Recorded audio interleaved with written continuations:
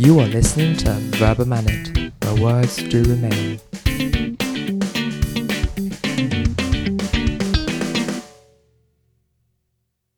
What happens when a judge sentences an innocent person to jail?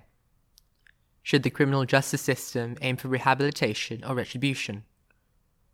With one of the highest incarceration rates in the developed world, the American criminal justice system cannot afford to get it wrong.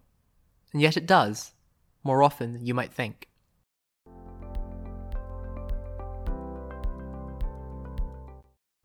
Welcome to another episode of the podcast series Right the Wrongs.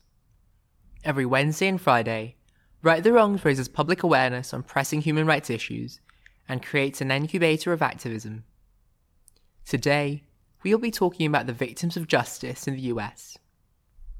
John Jerome White was at the tender age of 19 years when the Georgia judge sentenced him to life plus 40 years in prison for breaking into a 74-year-old woman's home and raping her. Exonerated after more evidence surfaced with further DNA testing years later, he walked free in a state that does not have laws to compensate the wrongfully convicted upon their release from prison. He was 48 years old then. Another person was charged with a crime.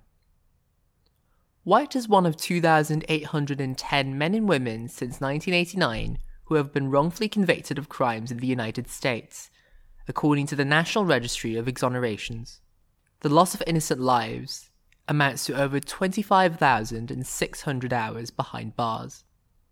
And yet the damage does not stop at the moment of exoneration. Many are knocked into completely different lives with repercussions for their families and friends. In Oregon, Luke Wakala was sentenced to life in prison with a possibility of parole in connection with the killing of a home invader. He was acquitted following a second trial this year in April after serving 8 years in prison.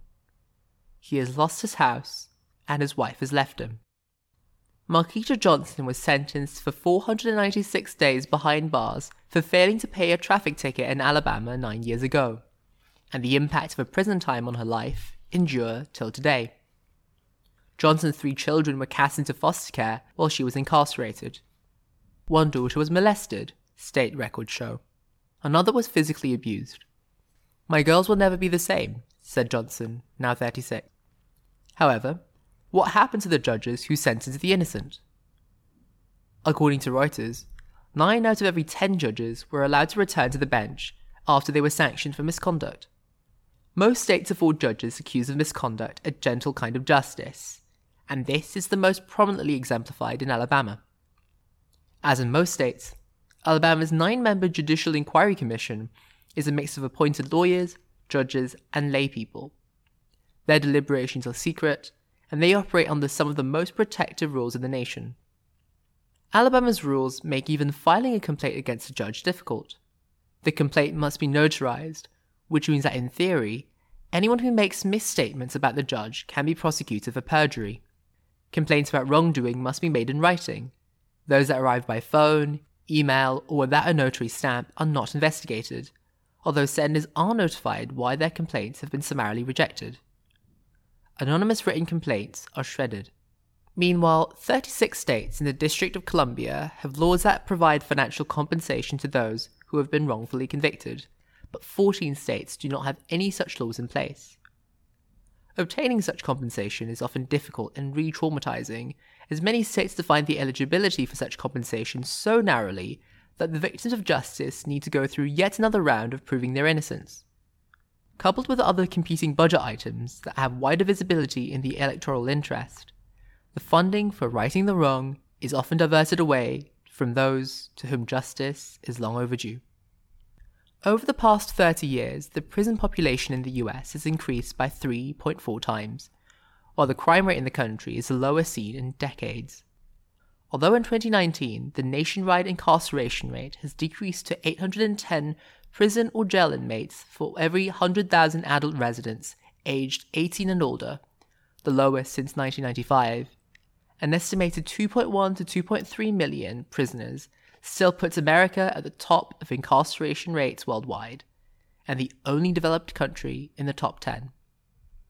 Moreover, 76.6% of offenders reoffend within 5 years of being released from prison.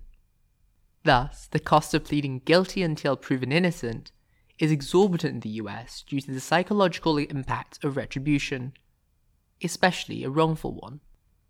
This also raises the question of whether the criminal justice system should aim for punishment for the sake of repaying the losses and compensating the victimized, or re-education and rehabilitation. Each model entails a different conception of justice. The former assumes justice is achieved through a measurable correction of past and existing injustice, while the latter places less obsession with rectifying the past wrongs, but rather aims to prevent and preempt future injustice. Until the mid-1970s, rehabilitation was a key part of US prison policy.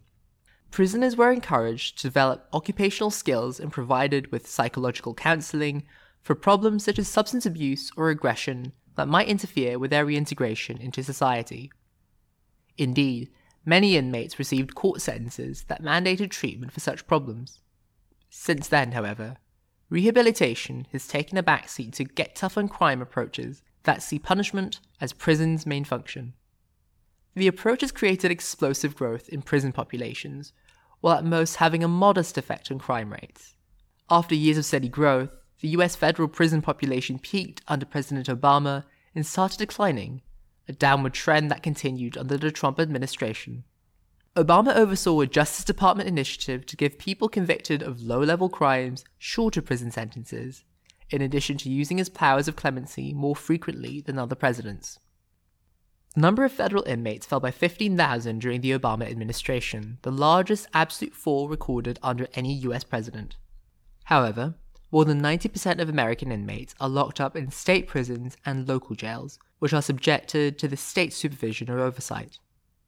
With Biden's focus on criminal justice reform for racial and socioeconomic parity, redemption, and rehabilitation, we can only hope for fewer innocent lives behind bars, and more convicted paying only what they fairly deserve to make the society better off as a whole.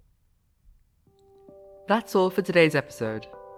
Feel free to engage with us on Facebook and Instagram, and join us for further discussions on our Telegram group, or leave us a comment at theverbamanentpodcast@gmail.com. This episode was written by Tanfei, voiced by Mason, produced by Isabella, and brought to you by Right the Wrongs on the Verbamanent. The next episode of Right the Wrongs will air on Wednesday. You can find the program wherever you find your podcasts, bringing you detailed updates on pressing human rights issues. Till next time, take care.